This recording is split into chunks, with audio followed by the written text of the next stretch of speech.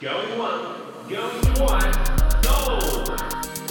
You're listening to the Property Pod.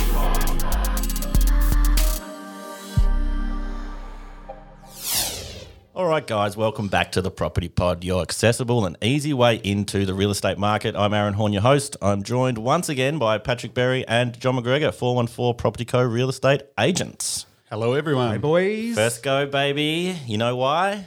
Christmas episode. Second time doing a Christmas I know, episode. how crazy is this? It's getting real. It's getting real. It's kind of, we've come full circle. We've gone through. We're award winners now. It's 2020. We've got through the darkest year of our whole life. That's correct. And like we blitzed past the death episode right through now to how many? Where are we at? I think we're at like 70 almost. So yeah, I think we might have just passed the magic number. I'm feeling good about that. I'm feeling Yeah, good. no. So it's Christmas time. I didn't plan anything for today's episode. Well, we all know that me organising guests and shows isn't always to schedule. I guess you could probably say. However, this year I've brought us a present. Oh, really? I've brought us a present. Arnie? Close enough. I mean, I do have a photo. We can present that later in the show notes. But him and I, it's been a while since we've reached out, so just waiting for correspondence back from his team. However, I've got someone Got the next best thing. I've got someone even better. Luke McGregor. What? That's it. It's been a long time coming. But finally we've been able to put it together. He's here with us this morning, so it's going to be this is our Christmas present to wrap up the year on a high. Cool. Can I speak now? Can I do the podcast now? John, I cannot believe... Just a little peek behind the curtain for everyone listening. You do just sit there. You just sit there waiting. Yeah. And because you're on Zoom, you're staring at everyone. And it's awkward. You're like, damn, they're professional. Look at them go. They must have years of media trading. How are you, Luke? Thanks for coming in, mate. Oh, happy to be here. I've listened to every single one, so it's an honour to be on. Even though I was kicked off by the mayor the other time, that's right. was that, which is fair enough, if I want to be first place, I'll try and be mayor. And that was a good podcast. So that was a fun one. That was a good listen, actually. I kind of thought, oh no, we're bumping a Logie winner for the mayor. But damn. No, I wanted to hear about. I grew up in Glenorchy, so I wanted to hear what was happening with it, and it sounds like some good stuff. Yeah, well, look, I've got an 82-page read. If you're interested, I can throw it your way. There was a shortened version that John could have sent me, but I read to give you the full one. I read the full one, and it was a good read. We needed to be prepared. Yeah, send me the whole 82. Send me all of them. But chuck another page in there, make it 83 if you want. I'll do a little drawing or something for you. Yeah. Aaron's plans for Glenorchy. An artist impression of Glenorchy. So, mate, thank you so much for coming on. We've been badgering John since probably episode 3 or 4 to say we want to talk to your brother more than you. We like talking to you, John, but your brother's way more interesting. I needed to get myself established in the show first. I think even your mum stole the thunder that time, didn't she? Yeah. When we turned her into a Bond lady. That's it. That's exactly right. It was, and then John asked me after I asked him. See an email. Said, am I going on this thing or what? Yeah. So that's great. It's good. I'm glad we got organised. No, it's really cool. I was trying to reach out to John to say, like, what are we covering? And he kind of said, well, there's a wealth of knowledge behind my brother, so we can do anything today. We can talk like economics, we can talk Rosehaven, we can even talk Ghostbusters. North Korea, whatever we want. Well, we'll just spin a wheel. We'll find out what comes up, and we'll just say, Big topic. Oh, North Korea. Ding. Just grab a what do you call it? The Trivial Pursuit questions and just throw it. We'll fill up the pie every time we get it right. I listened to that one that you guys did with you and Celia doing the pub trivia podcast. Oh yeah, that was a disaster. That was a battle. We should have cheated. That was very embarrassing. Well, one of the things we always get, I've had Luke a lot of the time when I'm at open homes, is rather than getting introduced as John, they'll just usually stare at me for a couple of seconds, then go, "Are you Luke's brother?" "Oh, you're Luke's brother," but which is kind of cool. And one of the things I get the same with the property pod though. So. Which is pretty impressive since, we don't have very many videos out there of the podcast. Yeah, exactly. It's just the voice. There's an air of mystery. But the other thing, I mean, the Rosehaven does come up a lot. And one thing that we thought that I was interested to know is what the balance has been like when you and Seals have been writing Rosehaven, trying to ground it in actually real estate reality at the same time as writing a fictional story as well. The hardest part was, I mean, I've rung you a lot of times just to say, mate, what would happen if this happened? Or if a tenant decided just not to pay rent, or if a rent got lost, etc. And you were very helpful, but Mum would always say, "Oh, well, that wouldn't happen." I'm like, "Oh, I know that wouldn't happen." I'm asking what would happen if it did, and she said, "Oh, we've got procedures in place to stop that happening." Because I remember ringing if I said, "What would happen if you guys someone came in with a large amount of cash for rent, like they paid a lot of rent in advance, and then you lost it? What would happen?" And then she said, "Oh, that wouldn't." And I'm like, "Oh no, but what if it did?" And she said, "Well, we've got these." It was like I was asking. It's like I was trying to trap her in a gotcha for her business. Like, no. I'm just asking. I'm trying to write a show here, Mum. It's fun. And Mum would always sort of explain all the procedures in place that would stop what I'm trying to make happen in the show happen. And well, that would have sounded like a very interesting episode. Get out the big manual and just sit there going through page by page. That won't happen. So instead of an episode of us trying to get rent money back, it's just an episode where we just go, well, those procedures worked really well, and now we'll have 29 minutes of nothing. Which is why I never employed Mum as a writer. I mean, in Mum's perfect world, I guess it would be an episode where someone brings in cash, it gets deposited, quickly, good customer service, and then at the end it says sponsored by 414. Our ABC advertising prevents that. So, see, I was thinking that you could do a episode in the next season where Daniel decides to make a podcast studio in his real estate office to rival Bruce's radio show. Mate, it's actually not a bad idea. But we've already written the episodes now. Damn it. But that actually would have been a good effort. just to really stick it to Bruce one more time. Episodes instead of 8.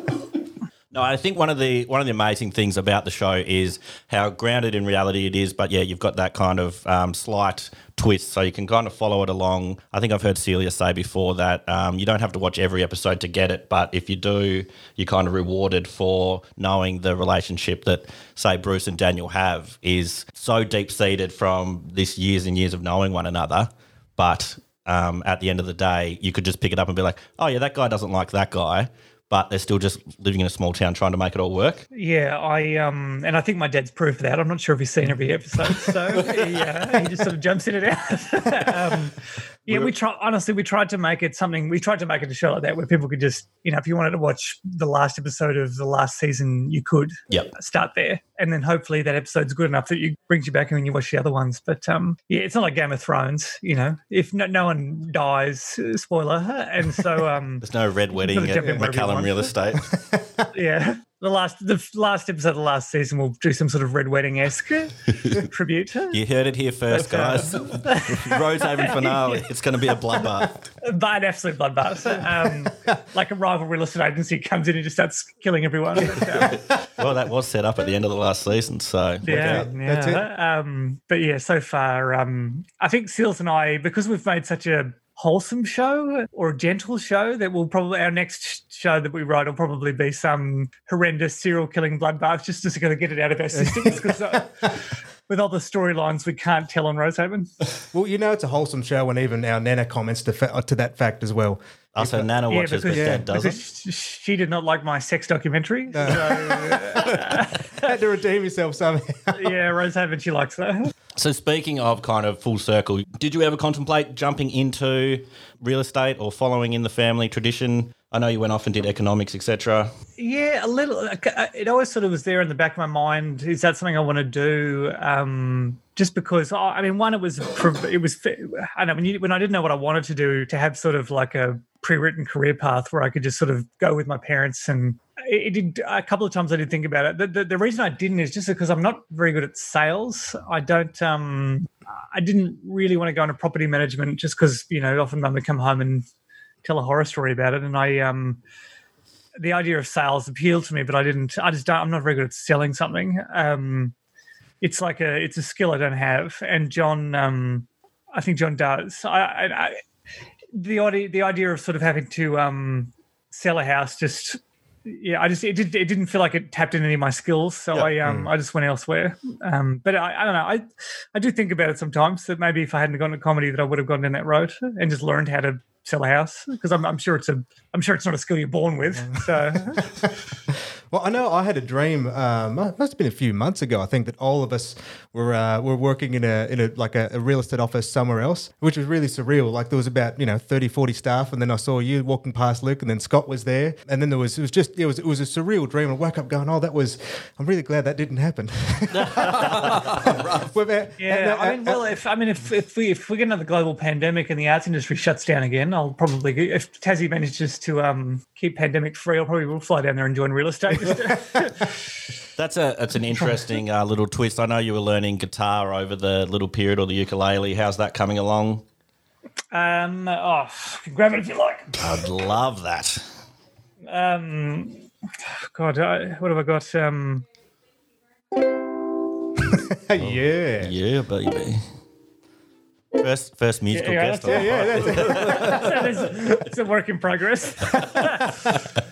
No, but so as the pandemic kind of kicked into gear, obviously, arts shut down. I imagine that was a good time to kind of write that last season. A good time to write. No choice. Yeah, to get the final season kind of in the can, kind of written wise. It was weird. It was actually the least productive I think I've felt was during that pandemic period where we were locked down in Victoria, just because, I don't know, nothing felt as important as the pandemic at that point. It was hard to get motivated.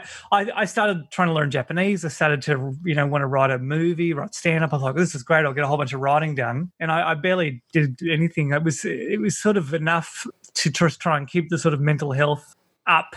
Yeah, like that was kind of, it was always a sort of low level of emotional exhaustion because you were sort of dealing with this thing, and then I would just try to use the remaining energy I had. And I was lucky; I didn't have it as bad as a lot of my friends had it. Sils and I, we had an income because we were writing Rosehaven, but it was hard to. I had less energy or less mental energy than I thought I would. I ended up just sort of writing Rosehaven and then just using the rest of it to try and stay sort of positive and.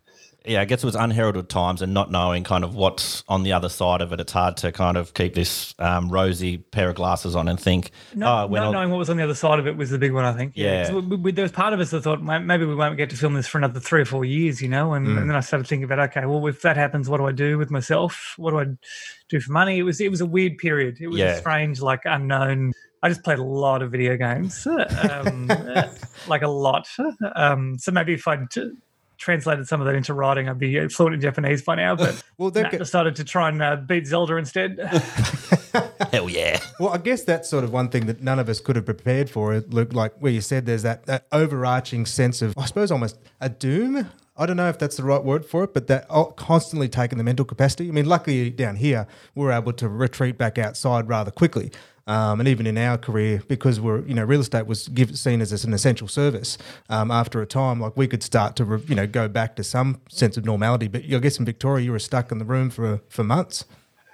Yeah, it was interesting you talk about property because I just bought a house pre-COVID hitting, and then this sort of became this doom and gloom of, oh God, am I going to have to sell it? And am I going to is it going to sell for way under what I bought it? And then.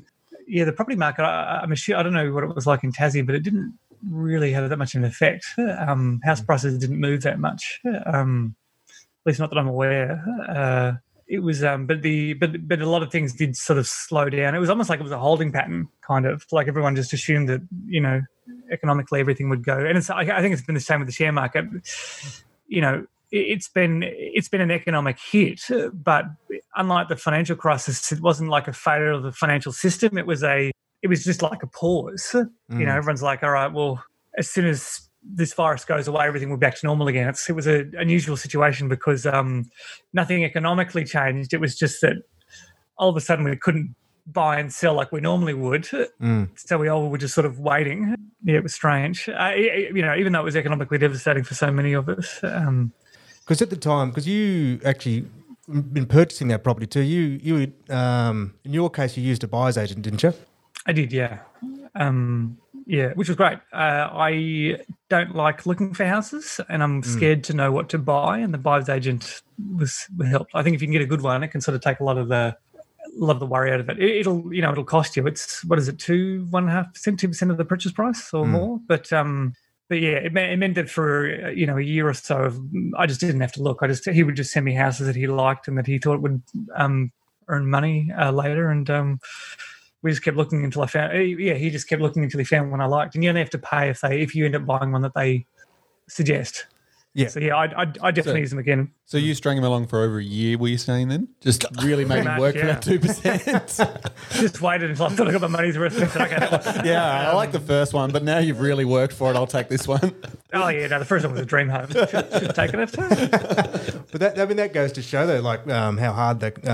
Well, if you were to spend a whole year going to open homes and doing all the research yourself, how much time that would have taken outside of doing other stuff that is fundamentally more dollar productive and better in your creative sense too, I suppose. Yeah, it was. I rang him a couple of times and just said, mate, should I pay you something? Because he's been looking, it'd been like 6 months and I hadn't done any, he still hadn't paid him anything. And I just felt like, and he's like, oh, no, it's fine. It's their incentive to keep looking is to get the payday, I suppose. But so it's kind of cool in a way in that it's sort of set up to benefit the person. Like obviously it benefits them to sell you a house, but you don't have to say yes to anything that they put forward. So you never really feel like you're getting ripped off because you have to say yes to the property you buy. So yeah, you're still in control. I guess they could know that a sewage plant is being built next to your dream home the next day and keep it secret from you. But there's I think there's stuff in the contract set up that can't happen. So it's I had a really good experience with it anyway. So how many of the block houses did he show you there in Victoria?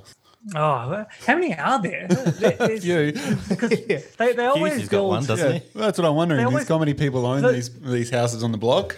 Because I know Hughesy owns one block, but do they always build a block, right? They always build a set of units. Is that right? I think they try and change it up each year. Like this last year, it was they had to go through the eras. There was like a 1920s home, a 1930s home, and I was like, man, you're getting stitched if you're getting like a really crap era. It's getting worse. Yeah, like the one has to have asbestos and things like that. Well, that was the building material at the time. It's I always worry the block houses are like Pimp My Ride, where they they put a popcorn machine in your car, and then later on you're going, oh, actually, a popcorn machine in my car is a huge safety hazard with the boiling butter, and we have to fix this. So I do worry with the block it's the same, where they have to get in a proper builder later on to sort of fix all the mistakes. I always think that too. I'm like, there must be stuff that's stuck together with sticky tape just to look good for the TV. Don't know. You spin the camera around it. It's absolutely. But you watch the whole show with all the mistakes that get made.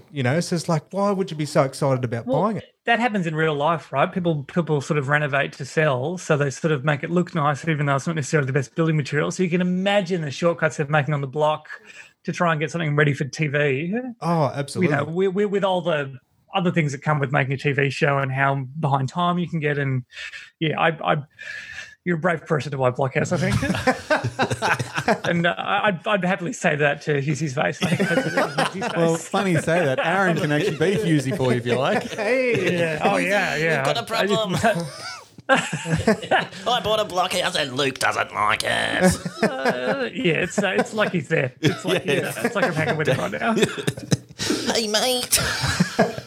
Well, I know it was funny a couple of times. Lukey corrected me specifically when I was trying to throw out some economic terms when we've probably, what would you say? We've got a little bit deeper than our knowledge really stretched us, I guess. But what was it's hard, It's you're not. The thing about economics is you're never really wrong. I mean, negative gearing was a great one. That sort of negative gearing, when Labor wanted to sort of pull that back, that led to a lot of articles on, oh my God, the property prices are going to drop through the floor and blah, blah, blah, blah, blah. And, the problem with economics is that no one's really wrong. Like no economist would say to you, if you got rid of negative gearing, they couldn't say to you in the same way, a doctor wouldn't say to you, I think this is benign, but it could be cancer. And you can't make the doctor say, it's definitely not this. It's definitely not this worst thing in the world. It's just very unlikely that this will happen. It's kind of the same with economics. Like negative gearing is a great example because negative gearing is ultimately that's something in place that helps investors. And anything that helps investors, by definition, makes it harder for someone who wants to buy a home to live in to buy it. In the same way that if a grant helps, like first-home buyers makes property buying it's that thing of it neither makes something easier for someone. It just increases their purchasing power. So if you have a first home buyer's grant or you have a negative gearing, then that just increases the amount of that increases their purchasing power. So for property, it doesn't make purchasing property easier. It just means they have a higher purchasing power now. And what's that do? That increases the price of property. So if you want to deal with housing affordability, and if as a nation you say, okay, the main thing we want to have set up is that anyone who wants to buy a house to live in should have the easiest time. And you can do that two ways. You can either, prop up a first home buyer or a home buyer by giving them grants, by removing taxes for them. And as a government, that reduces your revenue stream because you're either reducing a tax or you're giving away money. And it's arguable whether that has an impact on the government because the government, as you know, we have a sovereign currency, we can print money. So,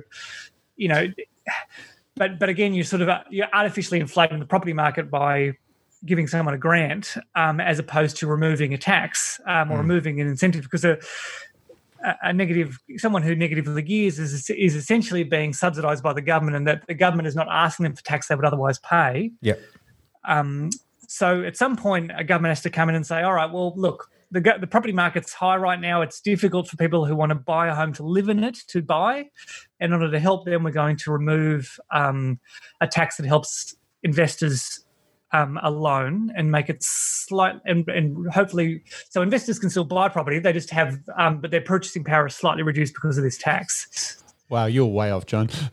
Well, exactly. So it's not and there's no right or wrong answer. It's just like as a country, who do you want to what position you want to take? Well, see, then it's up to us as a nation to sort of decide where we want to go with that. Well, I hadn't thought of that way, and a couple of things that come to mind is that where Luke, you said all of a sudden prices are going to drop. All of a sudden it shifts from a normal discussion to almost ideological. So it's that they're going, well, now it's going to be doomsday and everyone's going to lose all their money and no one's going to have properties to rent and it's just going to be catastrophic. But I mean, obviously that's just not the case. Secondly, where you said we have to make a decision on who we're going to support to make it easiest to purchase. Well, obviously then if we've got in tax incentives for people buying investments, then all of a sudden we're trying to evenly match with incentives for first home buyers. Isn't that in some reasons just completely just countering each other out? Like, wouldn't it be then if you're going to, and then basically, exactly. So it's sort of by throwing in all these incentives, you're forcing or enabling people to buy earlier than they probably naturally would in their cycle. And I think that's where you talked about when I was watching those weekly videos where a negatively geared property for an investor, maybe they'd need another 5 years to build in their capital that they could then naturally purchase an investment property within their means. However, the negative gearing capacity enables them to overstretch themselves where they otherwise wouldn't have. And it's less that they'd have to wait to buy property. It's just that they'd have to buy property that takes into account the fact that they won't be able to negative gear it anymore. So it just means they buy a less expensive investment property. Yep. So if you allow people to negatively gear, all of a sudden they can buy a house that costs this much. And if you take away negative gearing, now they can afford to buy a house that costs this much. So they still might enter into the market. They just their purchasing power is slightly decreased because of negative gearing. So then in turn that makes it easier for people who want to buy the house to live in it to buy it. But again, a lot of the market's driven by overseas investment as well. So it's if I was going to predict what would happen to property prices if we get rid of negative gearing, I would say I don't think they'd be affected by it that much, depending on how because if we could phase it out, we could do it very gradually. But I think because the demand for housing is the same, that you would see house prices pretty much stay the same, and you'd probably still see them grow, depending on what happens to the population of Australia. But they just might grow at a slightly slower rate. But again, that's depending on demand. If there continues to be a shortage of housing, or population continues to grow, then you just see prices rise still. You would just see but basically, like you were saying before, John, it just basically means that the property market right now because we have certain incentives in place for investors and buyers, it's just artificially inflated right now than what it would be. And because it's very unpopular for a government to remove assistance either to investors or to first-time buyers, it's unlikely that you'll see them leave anytime soon. Yeah, see that's an interesting point there. Is it I'm guessing the best way to have a level playing field is that no one gets any incentives, but now they're all in place. Trying to roll those back is just going to be an almost impossibility from both directions. Because you bring in something like negative gearing, you would bring in, when you want people to sort of, the only reason to sort of introduce that would be to, you want people to build more houses, essentially, which is, one of the arguments that you could remove negative gearing, but not for new builds, because ultimately as a government, you want everyone to be able to buy a house if they want and to have enough housing for people. You want people to have roofs over their heads. So you want to incentive. So you kind of want to have people who want to buy a house to live in it and people who want to build new houses to be the ones who have either the most advantage or the most incentive to do so. And people who just want to buy a house to hold it, to rent it out, they're buying an existing house. You kind of want them to have the least amount of incentive to do that, because that reduces the amount of houses available to purchase to live in. So it's it's difficult, and there's a lot of very powerful organisations who benefit from negative gearing and who don't want to see. If you just look at the real estate, as a real estate agent, you're incentivized to go against any policy that gets rid of negative gearing, because that means your commission goes down. I'm not saying it would, because I don't think the property market would shift that much. But again, you've got an incentive to sort of make an ideological argument against an economic point. And it just makes it really, and then this is just a problem with politics, it just makes it really hard to sort of do anything, because everyone sort of gets on a high horse about what. That's why I think you couldn't have chosen the more two subjects to master in, Luke, when economics and politics. If you're going to do wrap your head around that for a second. It's tricky because I had an argument with mum and dad about negative gearing, which is ridiculous. they're my parents, and I'm like, what? I'm like, how did this economic point become an argument? But that's just what happens. As soon as I'm sure there's people listening to this podcast right now hearing negative gearing and getting the defenses up against it. It's a tricky one. That's why I learned economics, is because I didn't want to talk about this stuff emotionally. I just wanted to look at it from an economic perspective. And that's why I love economics, is because you just talk about things from a almost a mathematical point of view, or a very dry point of view, and you're just like, all right, well, what fundamentally happens to supply and demand in this, and demand elasticity, and purchase a utility at certain prices. It's just which is basically a very big way, a very fancy way of saying, what happens to people who want to buy or sell.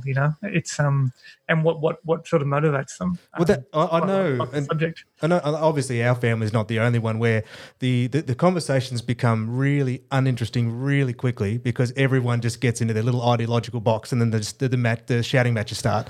You're not really talking about anything anymore. You're just shouting at each other. Geez, Christmas must be fun at your place, John. It's great. Yeah, wait till the tequila shots come out. It's common though, right? If you see it on Twitter, or you see, even politicians in question time yelling at each other. There's not another example is climate change. No one really trusts a. Ideally, you'd have a situation where, you'd send off the scientists and they'd say, okay, is climate change caused by us or not? And they go, it's caused by us. And you go, okay, great. So, and then you'd argue about what are you going to do about it? But instead we argue about whether it's real or not. And then you sort of never get anywhere. And it's tricky. And then, that's just a problem in the political cycle, I suppose, is that, ideally we'd trust the same institution, and then we'd argue over whether or not how to solve the issue. But instead, we actually argue over whether something's a problem or not, and that's difficult. And negative gearing is a classic example of that, is because you've got this issue where it's hard for people to buy a house to live in it. It's very expensive, and it's more expensive than it was in the past, and wages have not grown at a high enough rate to counter to that. So you've got a problem in politics where you're like, okay, so we need to make it easier for people to buy a house to live in, but any measure that you try and do to help that, which is why you keep seeing more and more grants, because you don't want to upset investors who are also voters. So you just keep, but the problem with grants is you just keep inflating the property market more and more. So it's tricky. At some point, someone has to say, all right, we have to remove some of these incentives. We have to take away some of this government support. Because as much as people who negatively gear want to think of themselves as savvy, and I negatively gear, I'm someone who negatively gears. But that means that I am a government subsidized investor. So if the government decides to take away that subsidy, but to be honest, I don't think they would. I think if negative gearing came into effect, anyone who is already negative gearing would still continue to, and they'd just introduce such new builds, which would have almost no impact on the property market. Anyway, sorry, I'll still talking about negative gearing. I think I'm always wary of how long I've been speaking without a joke in there. So I will. I think we've found. Also, it's been very, very one-sided. If you guys want to counter with anything I've said about negative gearing, please feel free to. I don't think we're clever enough to. No, I think the whole point is to actually get someone who knows what they're talking about for once. I really like economics because hopefully it takes away some of the emotive stuff, and you just sort of look at the fundamentals, which is what I like. I think we found that second, that follow-up series for you and Seals is maybe like a American Psycho or Dexter style show where you move to Canberra and start picking off all these politicians. I think you found your your dark follow-up show. Oh man, yeah, I'd love to interview some politicians for the weekly, but Charlie won't let you. Yeah, it's just tricky. Just because politicians are. It's a hard job. They've got. I'm sure there's so many of them that want to do well, but they want to make things better for people living in Australia. But I don't know. It's tricky. It's tough. But again, too, like discussion around. It's hard to have a real conversation versus just having someone at talking points, especially if they're trying to or supposed to be representing a point of view. You're not really just getting having a real conversation where you can be wrong or flesh out ideas. It ends up being you're interviewing an idea rather than actual what the person may really, really believe or think. I should say. And it's hard. Like there are things that if someone says the Earth is flat. All of a sudden, I'll start spitting and going, what? It's very hard for me to have a reasonable discussion about whether the Earth is flat or not, because I believe so strongly that it's not flat. It's funny, that's come up the last 2 days in the office here. Flat Earthers, it's like something's in the air. It's like, I just like to think that we're floating on something on the back of a turtle, like the turtle in the Never-Ending Story, on a big flat plane. And it's a turtle supported by four elephants. Yeah, that's it. On a flat disc, right? Disc world. Disc world. Yeah. That's still the best. Yeah. And to be honest, the flat Earth debate's a funny one because it doesn't actually affect my life. I'm just like, well, even if it was flat, which I don't think it is, my day-to-day existence is the same. Yeah. It doesn't change what I do in stand-up. Yeah. It doesn't. I still catch a plane. Like, I'm just like, I don't know why people get so up on this. It's not like one day it's just going to change. Like, yes, it is flat. Oh no, gravity's disappeared now that we've decided. Yeah, exactly. Like, what is that? You're still going to walk to the shop. Yeah. In the same way, I don't see why you're getting up on your high horse about this.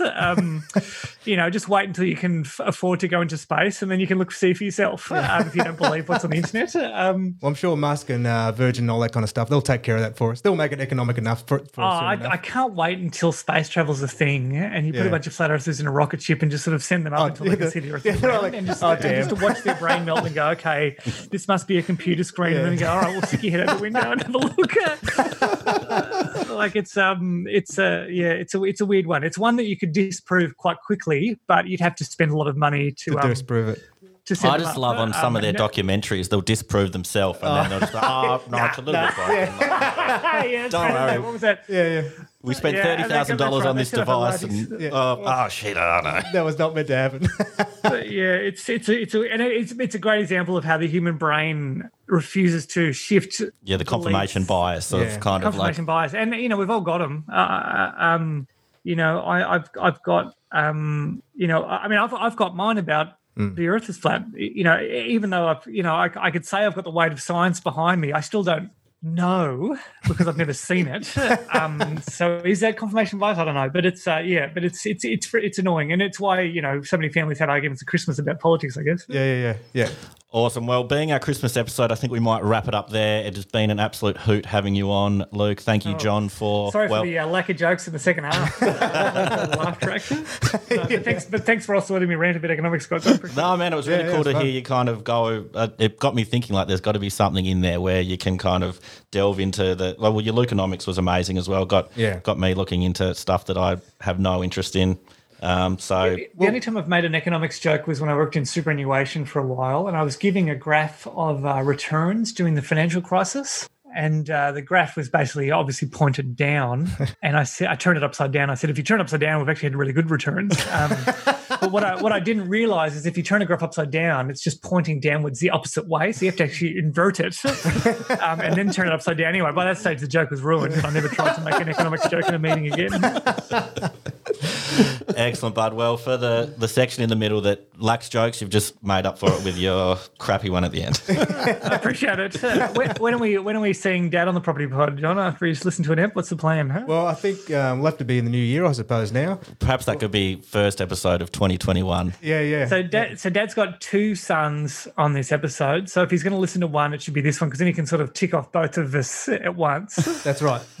And send one text message. All he needs to do is have it running in the background or something too. So Doesn't even Dad, have to pay attention. if you're listening to this, you've got homework. One, you've got to send John a message saying that I liked listening to the Property Pod, and then you've got to send me a message saying an episode of Rose Haven you liked, and then you've got to come on the pod. That's your homework. And if you want, just excellent commentary on negative gearing.